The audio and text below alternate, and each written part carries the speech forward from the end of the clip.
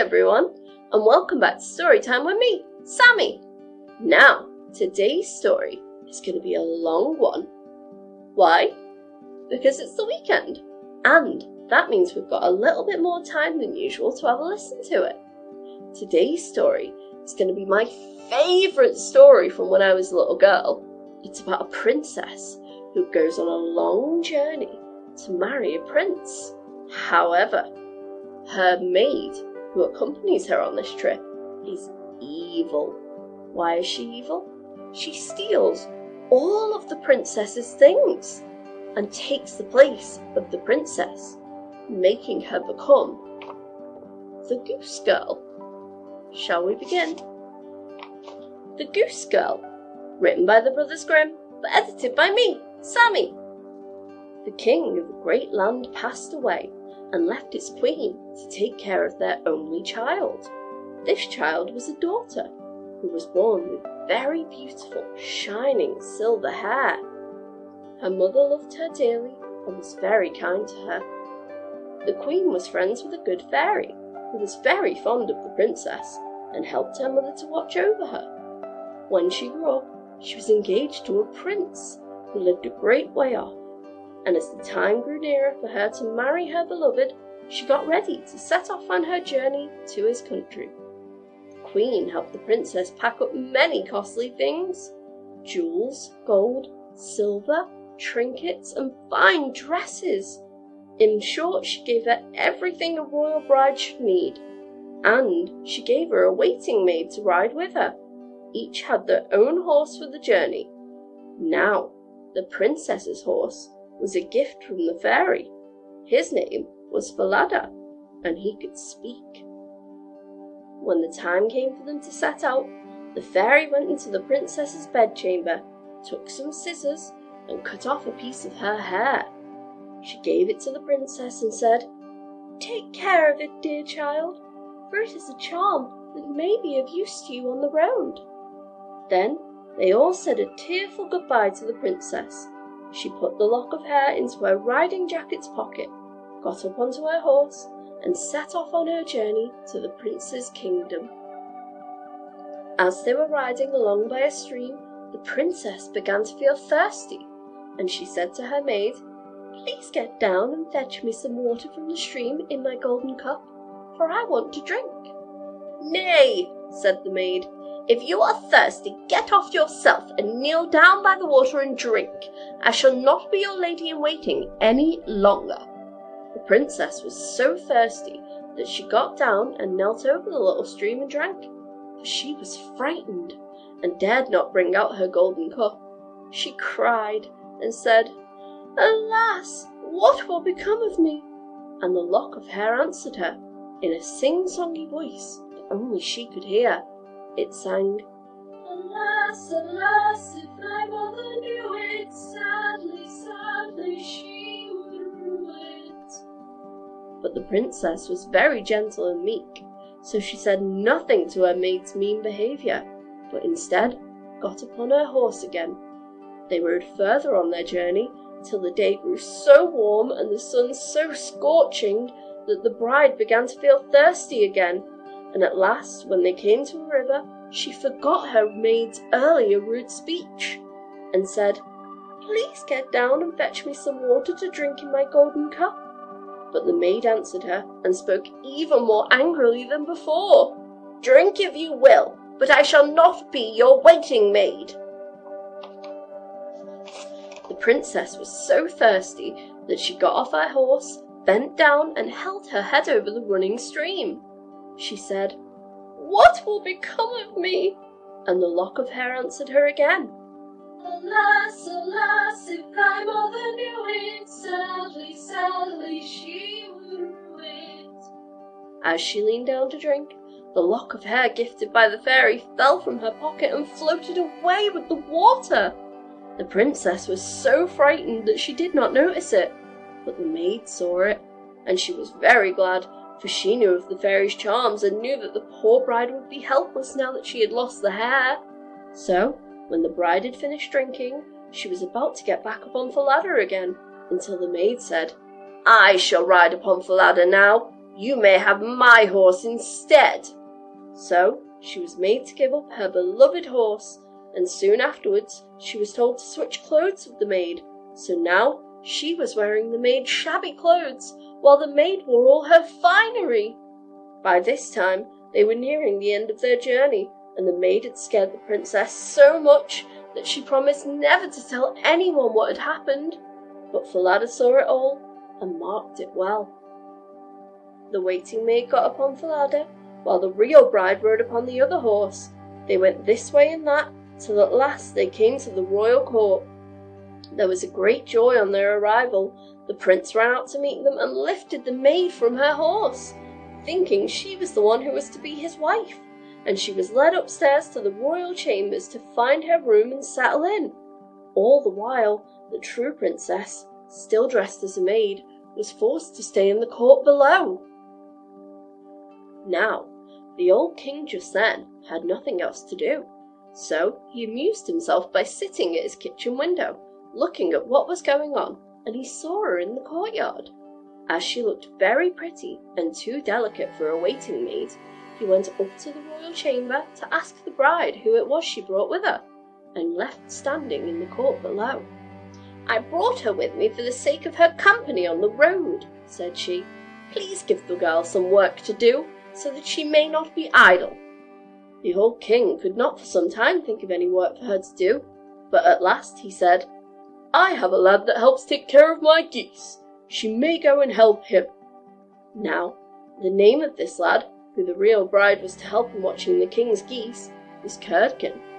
But just then, the false bride said to the prince, "Dear husband, pray, do me one piece of kindness." "That I will," said the prince. "Then tell one of your mages to turn the horse I rode upon to stone, for he was very unruly and plagued me sadly on the road." But the truth was, she was very much afraid that Falada would some day or another speak, and tell all that she had done to the real princess. The prince did as he was asked, and had his mage turn the horse to stone. But when the true princess heard of it, she wept, and begged the man to put Falada's statue near a dark gate at the edge of the city, through which she had to pass every morning and evening. That way she might still see him sometimes. The mage said he would do as she wished, and displayed the grand statue beside the dark gate. Early the next morning, as she and Curdken went out through the gate, she said sorrowfully, "Falada, Falada, there thou stand!" And the statue answered, "Bride, bride, no longer grand. Alas, alas, if thy mother knew it, sadly, sadly she would rue it." Then they went out of the city and drove the geese on, and when she came to the meadow, she sat down upon a bank there, and let down her waving locks of hair, which were all of pure silver. When Curdken saw it glitter in the sun, he ran up and would have pulled some of the locks out, but she started to sing. "Blow, breezes blow, let Curdken's hat go. Blow, breezes blow, let him after it go. Over hills, dales, and rocks, away it be whirled, till my silvery locks are all combed and curled." Then there came a wind, so strong that it blew off Curdken's hat, and away it flew over the hills, and he was forced to turn and run after it. By the time he came back, she had finished combing and curling her hair, and had put it up safe in a bun. This made him very angry and sulky, and he would not speak to her at all. But they watched the geese until it grew dark in the evening, then drove them homeward. The next morning, as they were going through the dark gate, the poor girl looked up at Falada's statue and cried, "Falada, Falada, there thou stand!" And the statue answered, "Bride, bride, no longer grand. Alas, alas, if thy mother knew it, sadly, sadly she would rue it." And they drove the geese on and sat down again in the meadow. She began to comb out her hair as before, and Curdken ran up to her and wanted a lot from it, but she sang quickly, "Blow, breezes, blow, let Curdken's hat go. Blow, breezes, blow, let him after it go. Over hills, dales, and rocks away it be whirled, till my silvery locks are all combed and curled." Then the wind came and blew away his hat, and off it flew a great way over the hills and far away, so that he had to run after it. And when he came back, she had bound up her hair again, and it was all safe. So they watched the geese until it grew dark. In the evening, after they came home, Curdken went straight to the old king, and he said, "I cannot have that strange girl help me with the geese any longer." "Why?" asked the king. "Because, instead of doing any good, she does nothing but confuse me all day long." The king made Curdken tell him what had happened. To this, Curdken said, "When we go in the morning through the dark gate with our flock of geese, she cries and talks with the statue of a horse that stands near the wall, and always says, 'Falada, Falada, there thou stand.' And the statue always answers, 'Bride, bride, no longer grand. Alas, alas, if thy mother knew it, sadly, sadly, she would rue it.'" And Curdken went on, telling the king what had happened upon the meadow where the geese fed, how his hat was always blown away when she sang, and how he was forced to run after it and leave his flock of geese to themselves. The old king told the boy to go out again the next day, and when the morning came, the king hid himself behind a dark gate and heard how she spoke to Falada, and how Falada answered. Then he followed them to the field and hid himself in a bush by the meadowside. And soon he saw with his own eyes how they drove the flock of geese, and how, after a little time, she let down her hair, and it glittered like silver in the sun.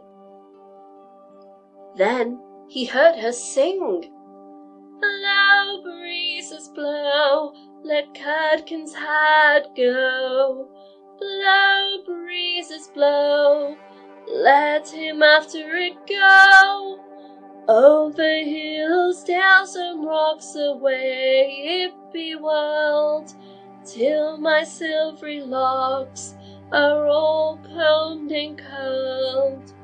And soon enough came a gust of wind and carried away Curdken's hat, and away went Curdken after it, while the girl went on combing and curling her hair.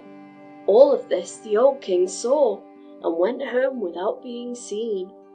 When the little Goose Girl came back in the evening, he called her into his chamber, and asked her why did she do so many strange things. This caused her to burst into tears, and reply, "I cannot tell any man or woman, for I have been sworn to secrecy." The king had an idea, and told the Goose Girl to go into the room next door. "You may be unable to tell any man or woman, but instead go and tell your woes to the iron stove in the next room." Unbeknownst to the Goose Girl, the iron stove echoed into the king's chamber. She did as she was told, and went to the iron stove. She poured her heart out, telling all of the things that the maid had done to her since the day they had left home, stealing her clothes and horse, taking her position as bride, having her beloved horse Falada turned into a statue, and finally turning her into a Goose Girl, which led to Curdken trying to steal her silver hair. The king, after hearing her tearful confession through the stove, believed her story completely. He ran in and hugged his son's true bride, and reassured her he would set things right. The Goose Girl feared what would happen to her now that someone had heard her confession, but she was assured that she would be kept safe. The king ordered royal clothes to be put upon her, and gazed at her in wonder. She was so beautiful. Then he called in his son, and told him that he had a false bride, for truly she was a waiting-maid, and his real bride stood by. The young prince rejoiced when he saw her beauty and heard how meek and patient she had been, and without saying anything to the false bride, the king ordered a great feast to be gotten ready for all in his court. The prince sat at the top, with the false princess on one side and the true princess on the other. But nobody knew her again, not even the false bride, for her beauty was so dazzling to their eyes. She did not seem like the little goose girl at all now that she had her brilliant dress on. When they had eaten and drank and were very merry, the old king said he would tell them a tale. So he began and told them all the story of the princess, as if it was one that he once heard. He asked the true waiting maid what she thought should be done to someone who behaved like this. "Nothing better," said the false bride. "She should be imprisoned in the dungeons indefinitely for her crimes." "Then you shall be punished," said the old king, "and as you have judged yourself, it shall be done to you." And thus the young prince was then married to his true wife, and on their wedding day the good fairy came again to see them, and restored Falada to life again. After they were married, they helped reign over the kingdom in peace and happiness for all of their lives. The end. Wasn't that story brilliant? Can you understand why it's my favourite story? Why don't you comment below and tell me what your favourite story is? And please remember to like, share and subscribe for more story times with Sammie. Bye guys!